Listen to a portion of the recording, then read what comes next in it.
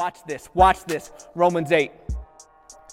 And we know, like we better know.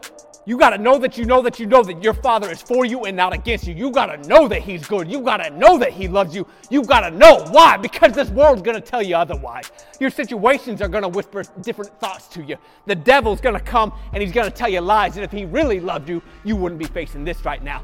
You just tell the devil, get behind you, and you start standing on what you know, that your God is good and gracious, that he is almighty and powerful, that he still lives and is active, that he still reigns and is on that throne.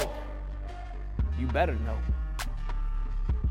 And we know that in all things, God works for the good of those who love him, who have been called according to his purpose. Let's just stop it right there. He is always working for the good of you and me. Now, here's about the best way I can explain this. I woke up the other night, and the house had gotten chilly. We got a wood stove at home. We've been supplementing our heat because it's wintertime, and I stoked the stove up at night. Well, by the time, 3 a.m. rolls around, the wood's burned down, and a chill's come on the house. And I woke up a little bit cold with it. And I thought, man, I need to go check on my boys. I got 3 of them. So I go in the room and I check on them. Sure enough, cover's down. So I pull the covers up and I tuck them in, snug them out. They got no idea they sleep in. They don't know that there's someone up taking care of them. All they know is they comfortable, right? They being wrapped up. They have no idea what dad is doing. But dad does. They don't need to know. Matter of fact, they can't know. Why? Because they out with it. They sleep in. And that's how it is with this life of ours. We don't know the extent to what God does. We think we don't see him at all. And he is like, no, you sleeping. You got sleep in your eyes. You can't even see clearly. But I'm up and I'm taking care of you. I'm wrapping the blankets around you. I'm snuggling you in. You ought to see what you'd be like if I wasn't up. You'd be waking up shivering and stuff with it.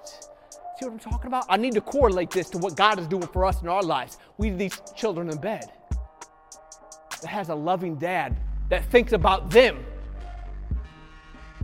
when he's active. Now that's just me. And I just did it because I woke up chilly. And then I thought, but we're talking about a God who never slumbers or sleeps. He ain't in no Sabbath rest like I'm going to catch me 40 winks. And if I wake up in time, I'll tuck you in. I'll take care of your problem if I'm up to it, if I can wake up. You know what I'm saying? Like the disciples fell asleep on Jesus. Jesus pounded through to the end, to the victory. And he came back and what you sleeping for? Why couldn't Jesus fall asleep? Because he never slumbers. He never sleeps. He is always at work to accomplish his will. And you are his will. Your heart is what he came to gain. You think he's sleeping on that? It's so precious. What do you think hell and heaven are fighting over? You! And he ain't leaving until he has you.